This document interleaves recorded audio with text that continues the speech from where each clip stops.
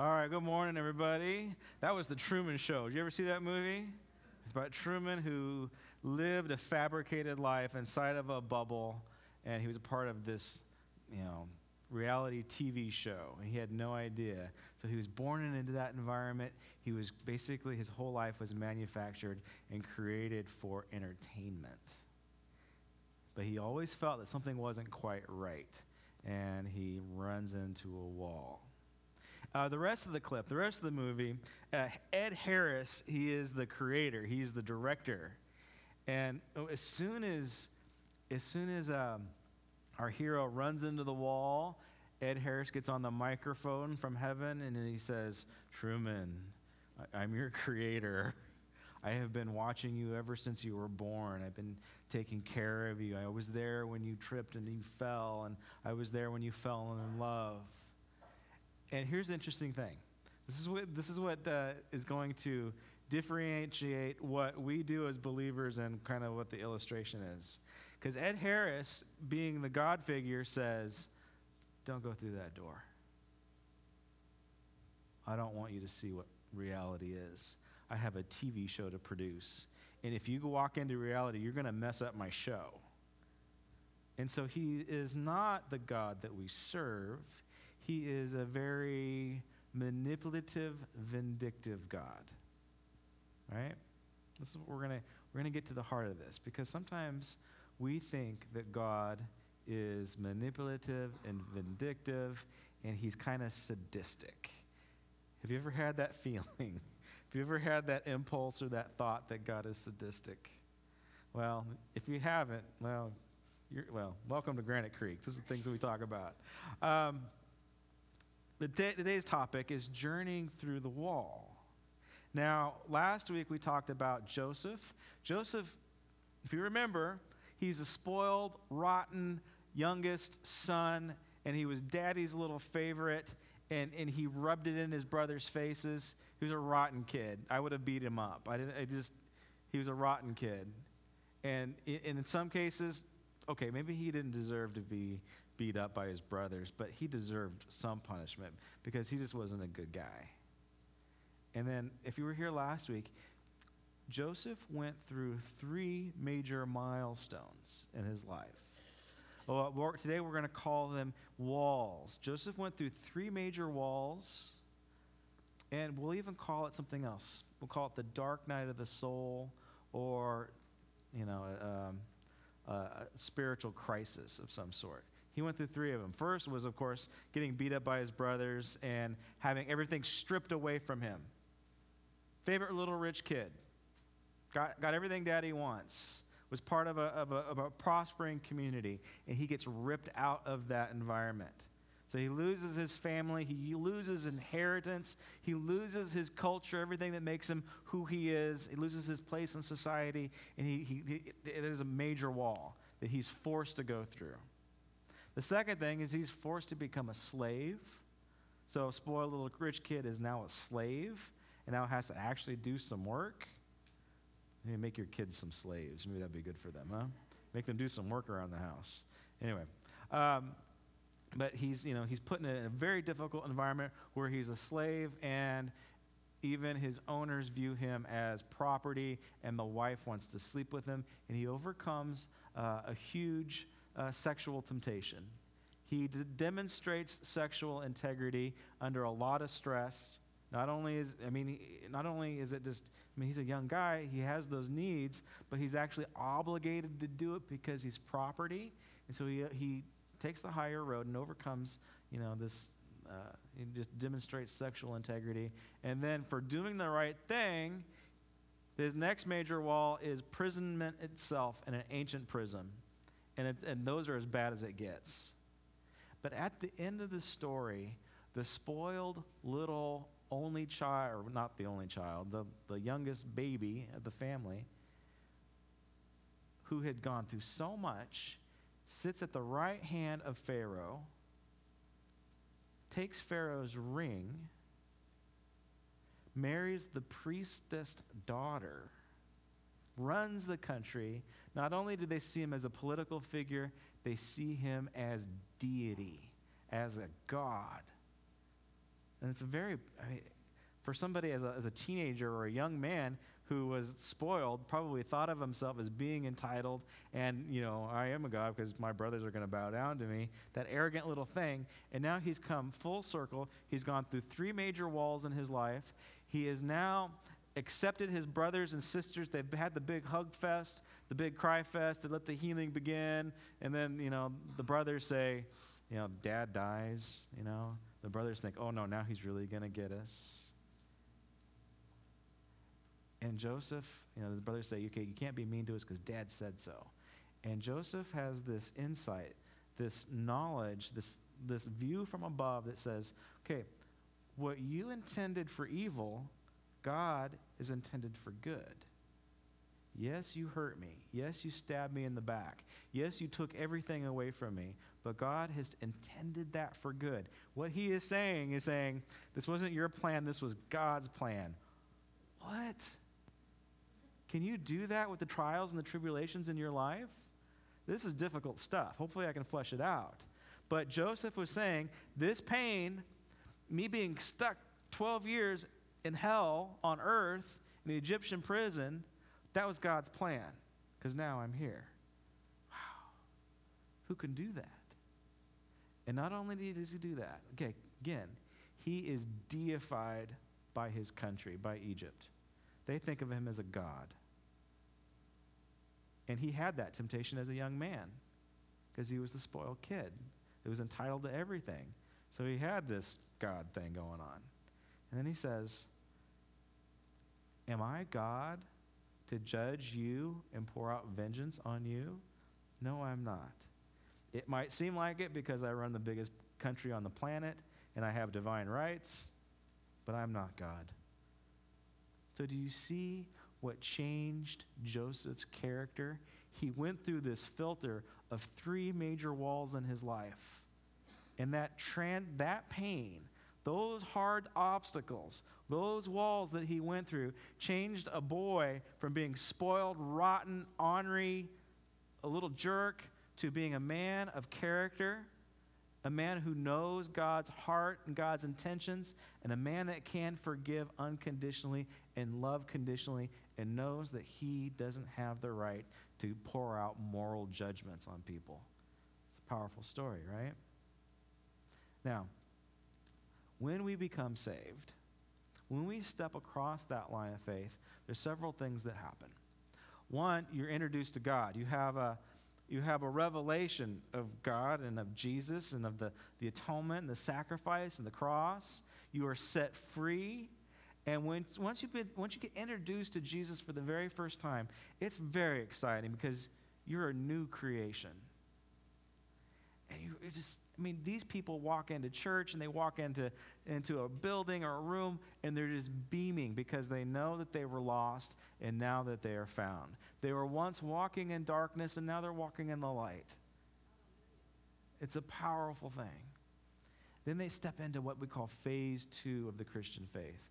Phase 2 is they get a hold of a Bible and they consume that thing. They read every single word, and it's not enough. They want more of the Word of God.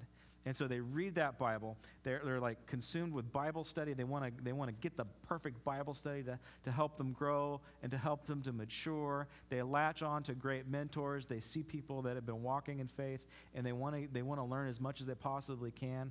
I'm seeing a lot of waving going on. Teresa, can you crank the air? Oh, it's back there on the booth. Sorry, folks, I don't want you to get too warm. It's like, oh. I know my message is good, but it's not that good. It's it's not that hot. All right, where was I? Okay, so phase 2, they become disciples, right? They want to learn, and this is a good thing. They just want to soak it up. They're sponges. They can't get enough of God's word and of God's teachings. And then the third phase that they walk into, or they begin to develop into, is that they go into a service mode.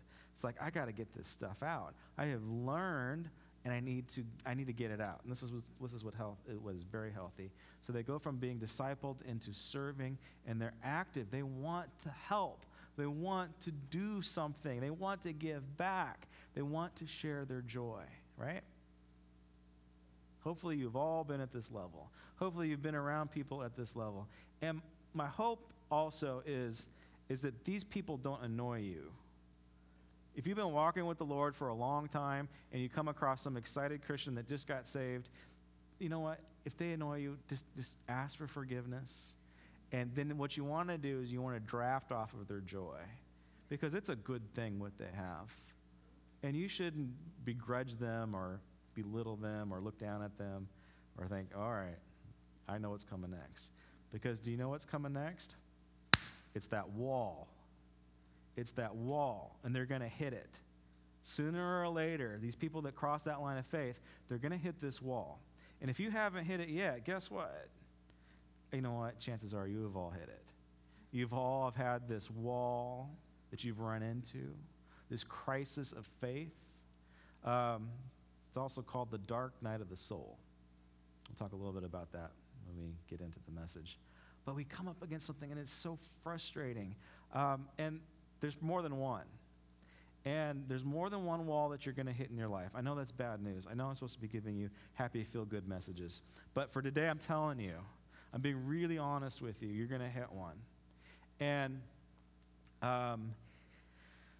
they can be formed in a couple of different ways. One, they can be from the enemy of God himself, right? You know, spiritual warfare. It's the devil. He's out to get you, kill, steal, and destroy, and he's going to, and you got to fight him, right? Because that's one way that it comes up. Another, so it's just the devil himself. I mean, and you have to get through this wall and persevere, and this trial, this tribulation, this temptation, and it's all spiritual warfare based, okay? It's not the focus of the message today. Sorry.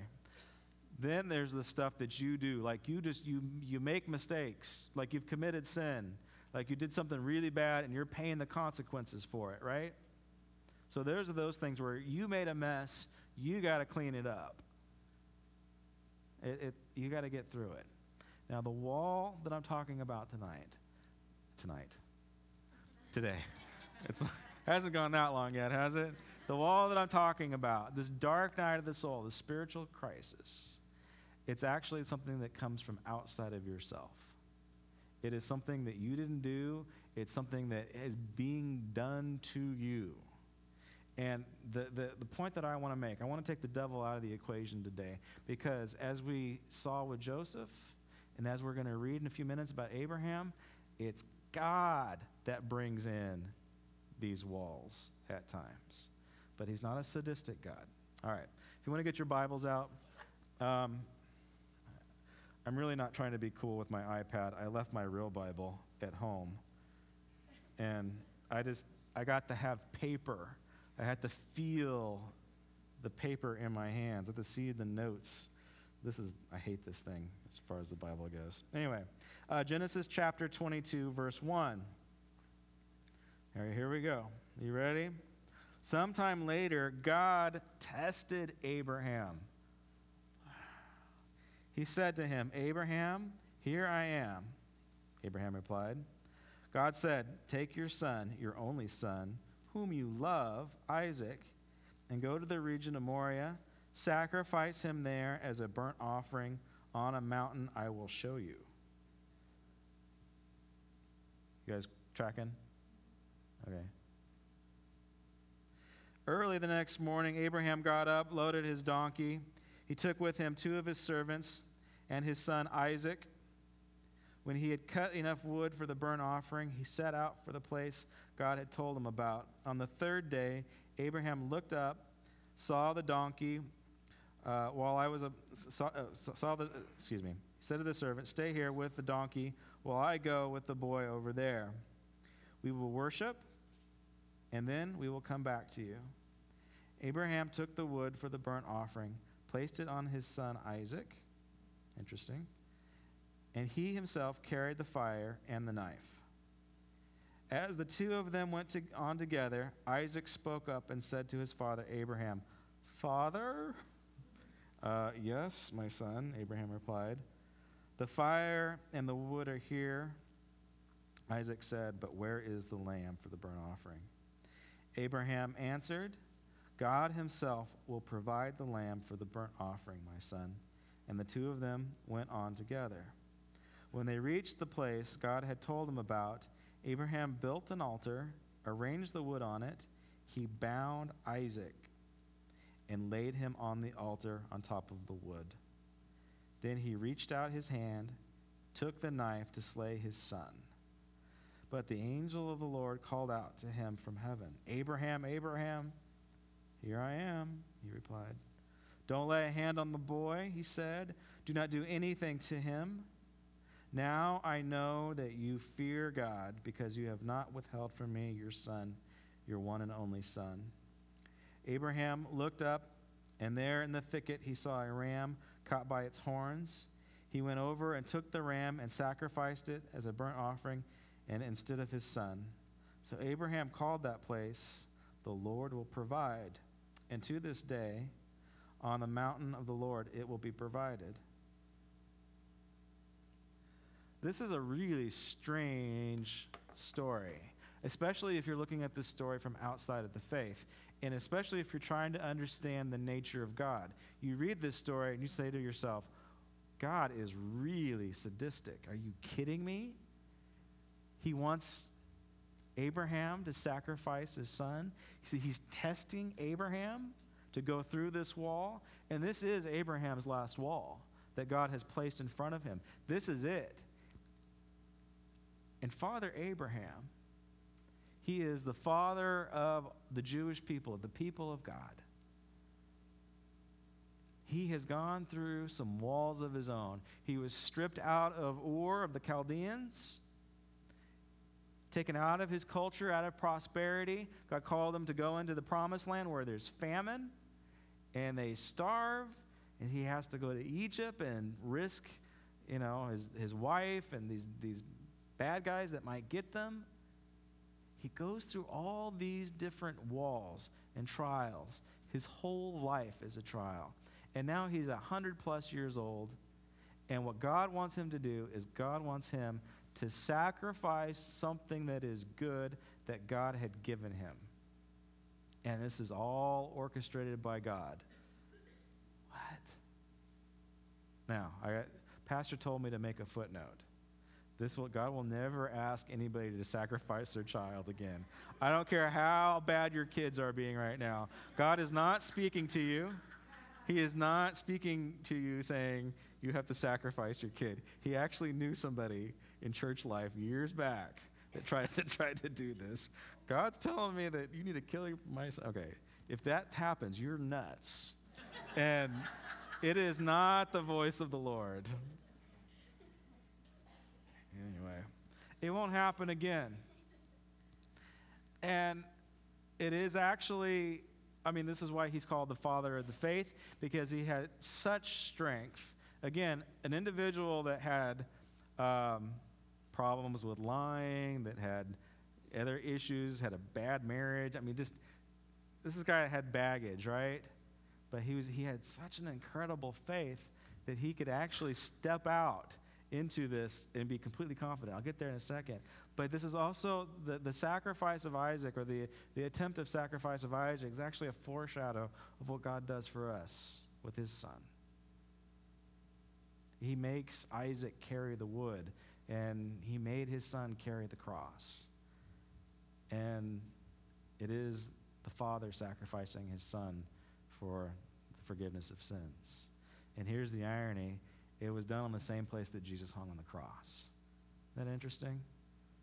So let's just put it into perspective. But the thing I want you to see about Abraham's character when he comes up against this wall, his final wall, where God tests him, and what he does is something that you and I don't do. First of all, I would say, no way. It's not going to happen. God, you're crazy. Leave me alone. It's not going to happen. I wouldn't do it, right? I don't want you would do it either. But I want you to see maybe God's asking you to sacrifice some things that are good in your life. Maybe you do idolize your kid too much. Maybe you're living vicariously through him instead of trusting in God's presence, okay? It's a simple illustration there. But what Abraham does that we don't do is he's quick to act when he hears God's voice. He doesn't argue. He doesn't make up excuses. He doesn't lag behind, okay?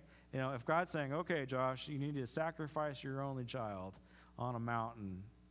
And I'd be like, okay, God, that mountain over there, or that mountain over here. Let me get my donkey. So I'd be moving really slow. I'd be procrastinating. I wouldn't be moving in confidence. Now, God, make sure I heard you right.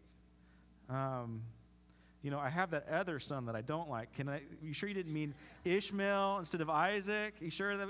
So this is what we do. Whenever God gives us a just clear direction and a clear something objective to do, we rationalize it out. We begin to argue with God. We begin to justify what we want and what we don't want. And one of the things that we have to realize when we come up against the wall that God has placed in front of us, not the devil, not ourselves, not our own mess, but something that God has placed there. It has a specific purpose to completely transform us. This isn't about salvation. This is about growing deeper in your spiritual life. This is what C.S. Lewis calls going further up and further in. So yeah, you are saved, but there's still some other things attached to you. There's still some remnants. It needs to be filtered out as we go and we transgress this wall. And here's the approach that needs to happen. And honestly, we just don't do it.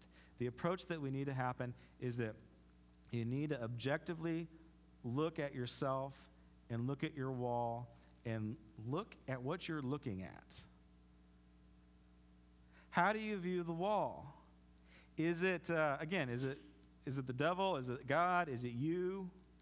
And when you're looking at it, can you honestly say to yourself, my will and not your will to go through this? Are you looking at ways around it? Are you looking at ways under it? Are you looking at ways going over it? Are you bouncing off of it? Peter Scazzero, in his book, says that 85%, don't know where he gets his figure, but that's why I'm quoting him. 85% of Christians that hit a wall never go through with them. They bounce off. They sit there and they complain. They go backwards. They go back to an old lifestyle. And they never develop fully as God has called them to be. 85%. Again, I don't know where he gets the figure, but we've seen it. If you've been in church life, you've seen it. You've seen people get super excited. They become super disciples. They become super servers. They hit a wall, and then they just bounce off, and they don't have the courage, or they haven't looked inside of themselves to see what their motivations are. And they can't go to the next level, and they're stuck. Again, the dark night of the soul is another definition of this wall. This thought isn't something new. It's been happening for hundreds of years. St. John of the Cross in the 1500s wrote Dark Night of the Soul. And he lists 7 things that keep us stuck. And I'm going to tell you, there's more. We've changed, if you will. We've evolved as a society. So we have other things that get us stuck. Some of them are flesh, some of them are lust and things like that. But John talks about 7 things that they're not, I hate to even call them sins, but they're hang-ups of the spirit. They're hang-ups in the soul, but they're not necessarily sins of the flesh. So let's take a look at some of the things that keep us from going through the wall. The first one, we getting it? No? All right. First one's pride. Pride is the original sin, and spiritual pride is the worst of all. Spiritual pride is that judgmental attitude that says, look at all those losers that hit the wall. They weren't spiritual enough to go to the next step. And then we judge them.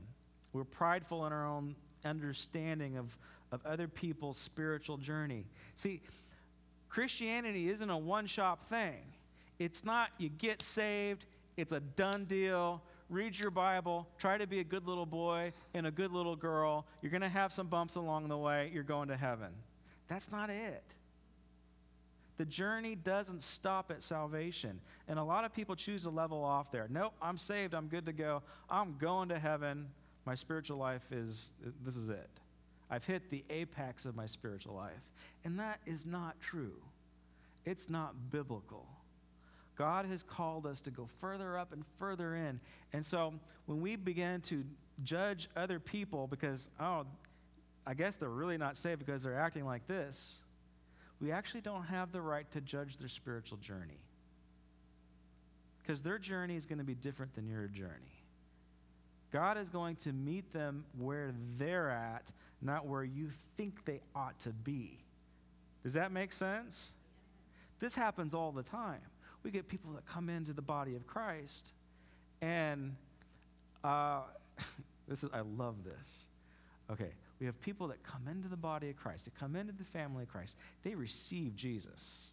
They say the sinner's prayer, yet they are blatantly living in sin. The beautiful thing about Granite Creek is we've always have observed people where they are at in their spiritual walk, where God has them, and that they are in transition, that they're in progress. And we've seen it over and over again. If we allow that grace, if we're able to see people with the log still in our eye, you see what I'm saying? If you can look at people with the log still in your eye, you're not going to be judgmental. You're not going to have spiritual pride.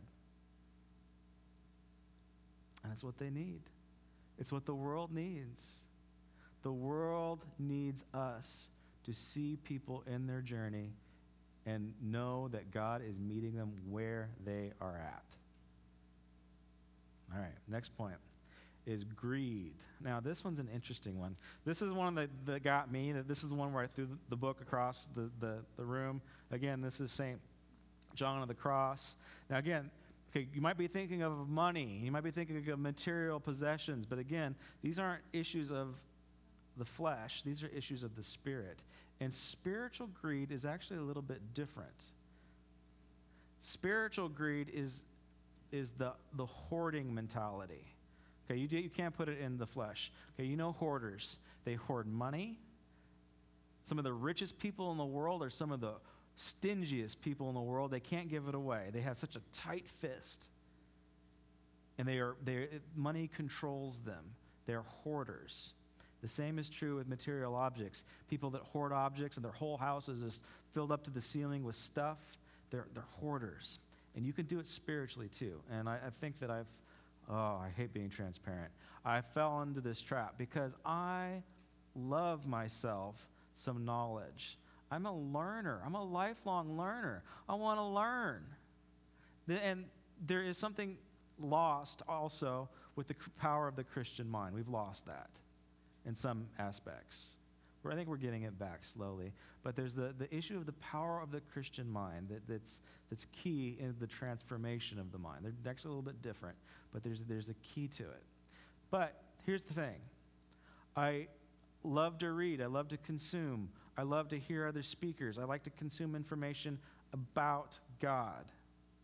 And I hoard it. I hoard this information. Sometimes I don't share it.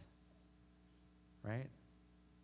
But here's the difference. Just because you're hoarding information about God doesn't mean you're spending time in God's presence. And there's a difference. And we can trick ourselves. Oh, I have all this information. I have this knowledge. I have 5 PhDs in theology. I really know God. And I got to get more. Again, there's nothing wrong with the intellectual pursuit of God. But once the intellectual pursuit of God outweighs the desire to be in God's presence, to sit on God's lap and say, Abba, Father, then you're hoarding. If you can't give away what God has given you, you're hoarding.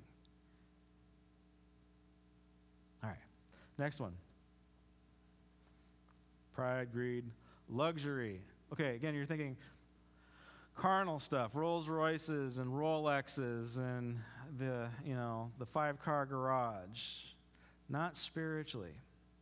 Whenever we approach God in our spiritual person and we want God's toys, but we don't want God's presence, we're lost. We've fallen into this trap of luxury that's going to keep us at the wall. Whenever we think to ourselves, if I do A, B, and C, if I'm a good girl, and if I memorize this Bible verse, God's going to bless me with toys, then we've missed the point of the gospel message in and of itself. And he needs to break us, and he'll take us through that wall to get that out of us. Yes, God is out to bless you.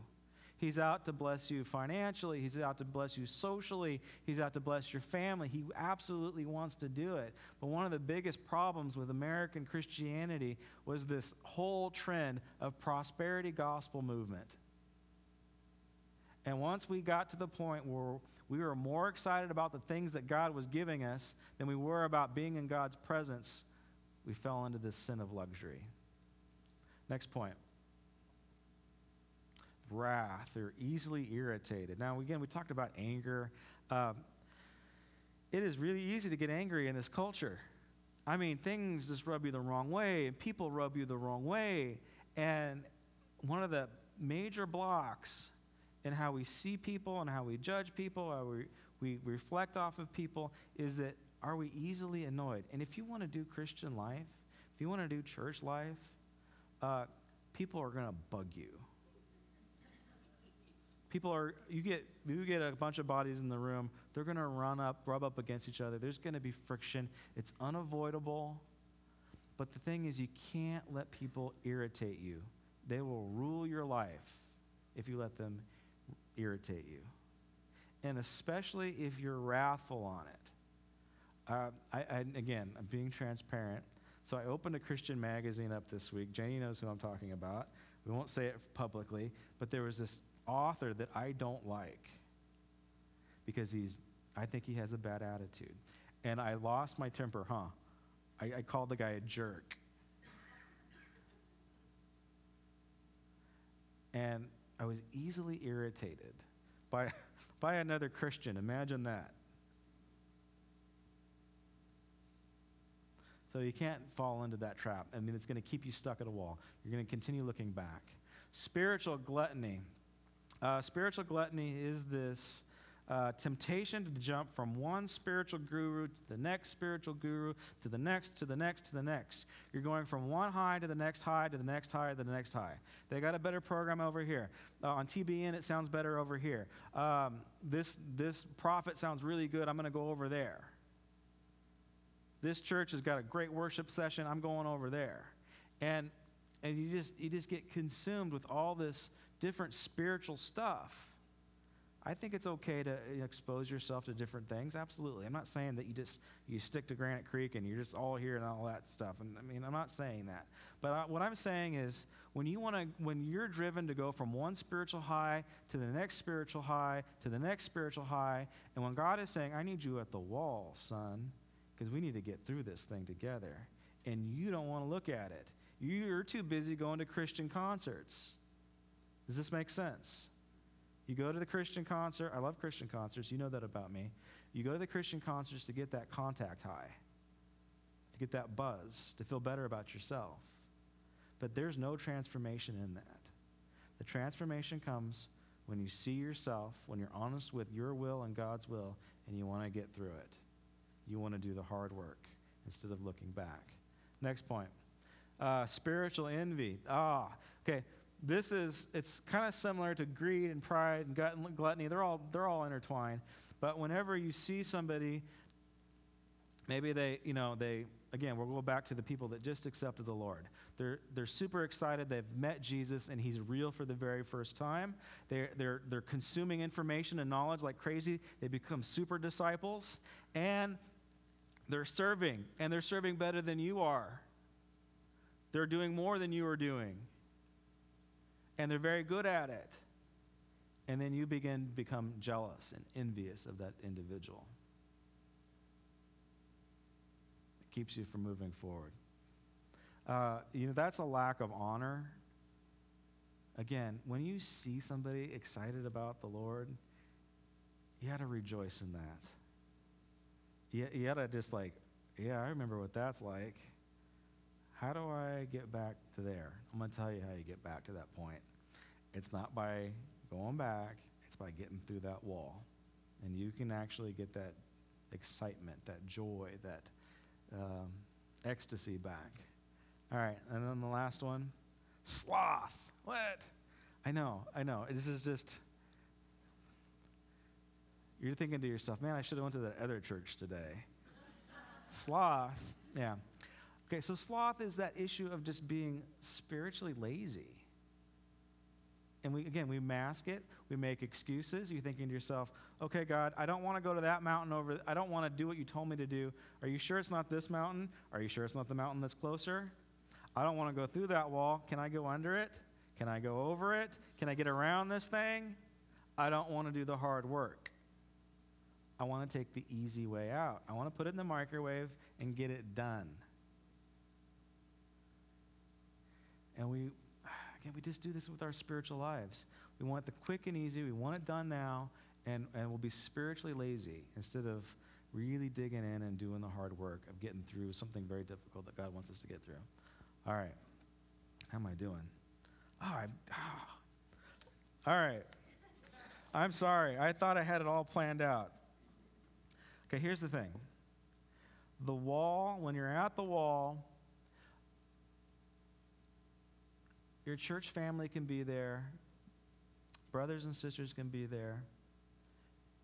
You can get good counsel. But here's the unfortunate truth, and I speak from experience. You have to go it alone. It's a lone thing. And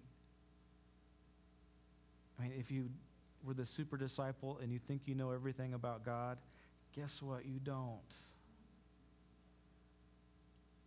See, when Abraham made the covenant with God, there was, of course, bloody sacrifices everywhere. And there was this supernatural pot or flaming thing that went in between it. And the covenant with Abraham was sealed, and he fell into a deep darkness. And God spoke to him in the darkness. Same thing happens with Moses. Moses is called into the presence of God, and Moses steps into what they call a thick darkness. And don't you just love it when the Bible mixes metaphors? I thought we were supposed to step into the light, Josh, and now you're telling me that we need to step into the darkness? When it comes to going through these walls and getting this stuff filtered out of us, yes, it's not darkness, it's not evil, it's mystery. And we have to have the courage to step into the unknown, what's on the other side, what we can't see, and it's darkness. And it's a scary place. And it's a place of being alone. And again, this is a difficult part to talk about in a Christian family, is that yes, you will be alone at times in your spiritual life. Why? It's because God wants you to have a spirituality that is yours, not mine, not your sister's, not Uncle Ted's. He doesn't want you drafting off of other people's spirituality. He wants it to be yours. He wants you to be spiritually mature.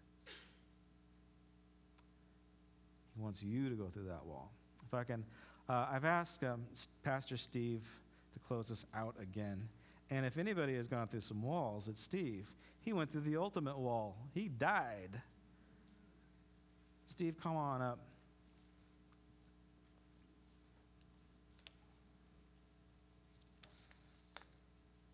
And close us out. All right. Josh is talking about the Dark Night of the Soul. I've actually read that book like 3 times, and I find it kind of encouraging. That sounds kind of macabre, doesn't it? After I got off the chair with the lamp cord around my neck, I jokingly said to Josh the other day, I'm glad I bought a cheap lamp cord because it broke when I jumped off the chair. That's a little joke. It's hyperbole, as he talked about earlier. It's an exaggeration. But I actually, the end of the whole book is that there's a breakthrough when you read the book. It's only 99 cents, by the way, on Kindle. It's free. Oh, is it free? Okay. Well, 99 cents if you get the pictures.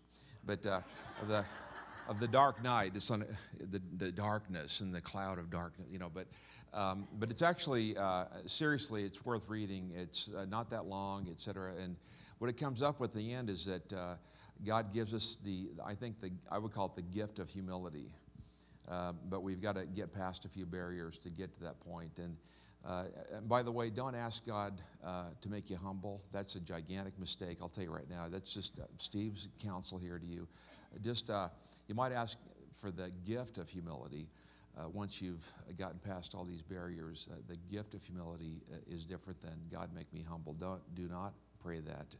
And if you do, we'll just have to, I don't know what we'll do. We'll withhold food for a day or two. But I slight thing that happened to me, I've had anger actually come upon me as a result of hitting the wall a few times.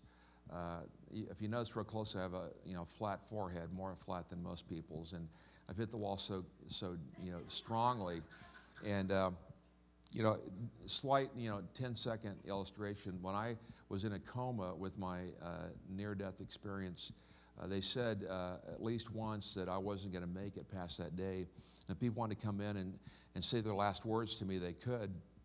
And I had people coming into the room one at a time and kind of letting me have it. And I didn't realize they were that mad at me. And saying, Steve, you thought I loved you, but here's the truth. Bum, bum, bum. And with comas, actually, doctors don't know much about them, so they'll tell you things like, well, they can't hear you. They're just in la-la land. The truth is they can hear you. And at least in some comas, I could hear everything. And, they were playing what was the name of that guy, this Christmas CD? The Michael Bolton's Christmas album or something. Harry Connick Jr. Christmas album. They kept putting it on replay. Seriously, it played like 137 times. I was in a coma. I could hear everything. And one of the first things I said with a rough voice is, break that in 15 places, that CD. And but I could hear everything. And one of the first things that I heard was people coming in and dumping on me. And so guess what? There was a deep level of anger that rose up in me. And I think that happens when we hit the wall. And Josh touched on that. But here's my suggestion. And I think there's a residual level of anger in all of us.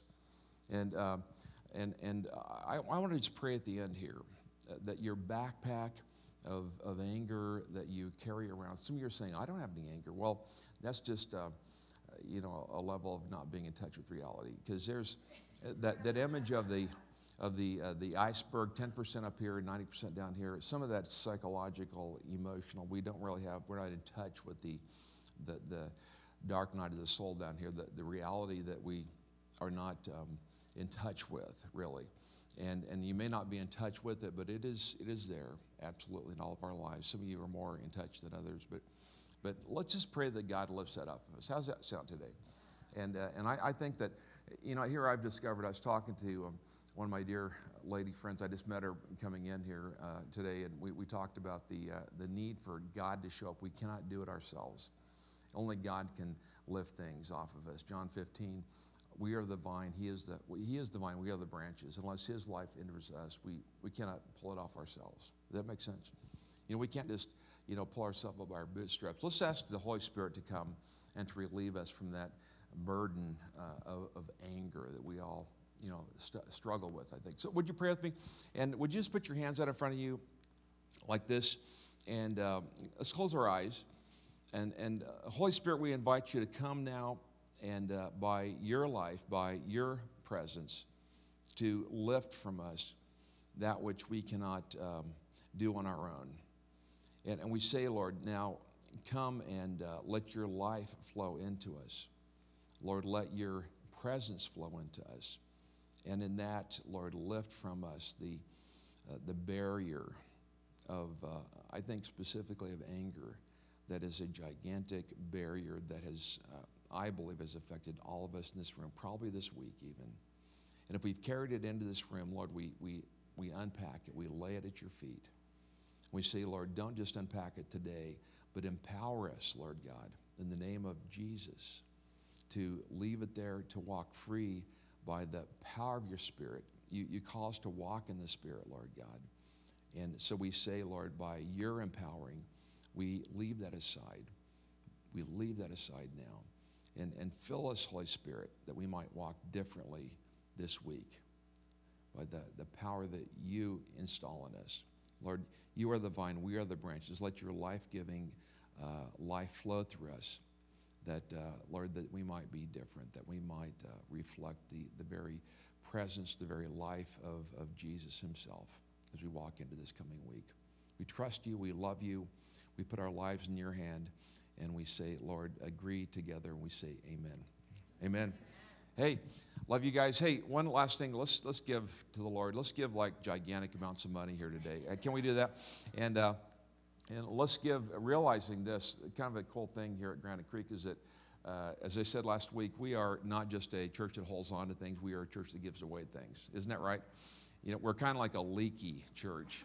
We leak all over the area here. Is this a valley? I'm not sure of the geography yet. You know, all over the valley. And there was a comedy guy. Some of you are not old enough to remember this, but there was this comedy guy. He says, all over my body. Who was that guy that said that? It was, okay. I wasn't even alive at that point, but I've heard it told that he said that. So as we, my mom told me that. She is old enough to remember that. But as we give all of our body, let's just give back to the Lord with that kind of enthusiasm and that kind of a dedication and part of our worship. And let's see what the Lord will do. So, Lord, we give back to you now, and we say, Lord, use this and change people's lives and extend your kingdoms and give back to you now in Jesus' name. Amen.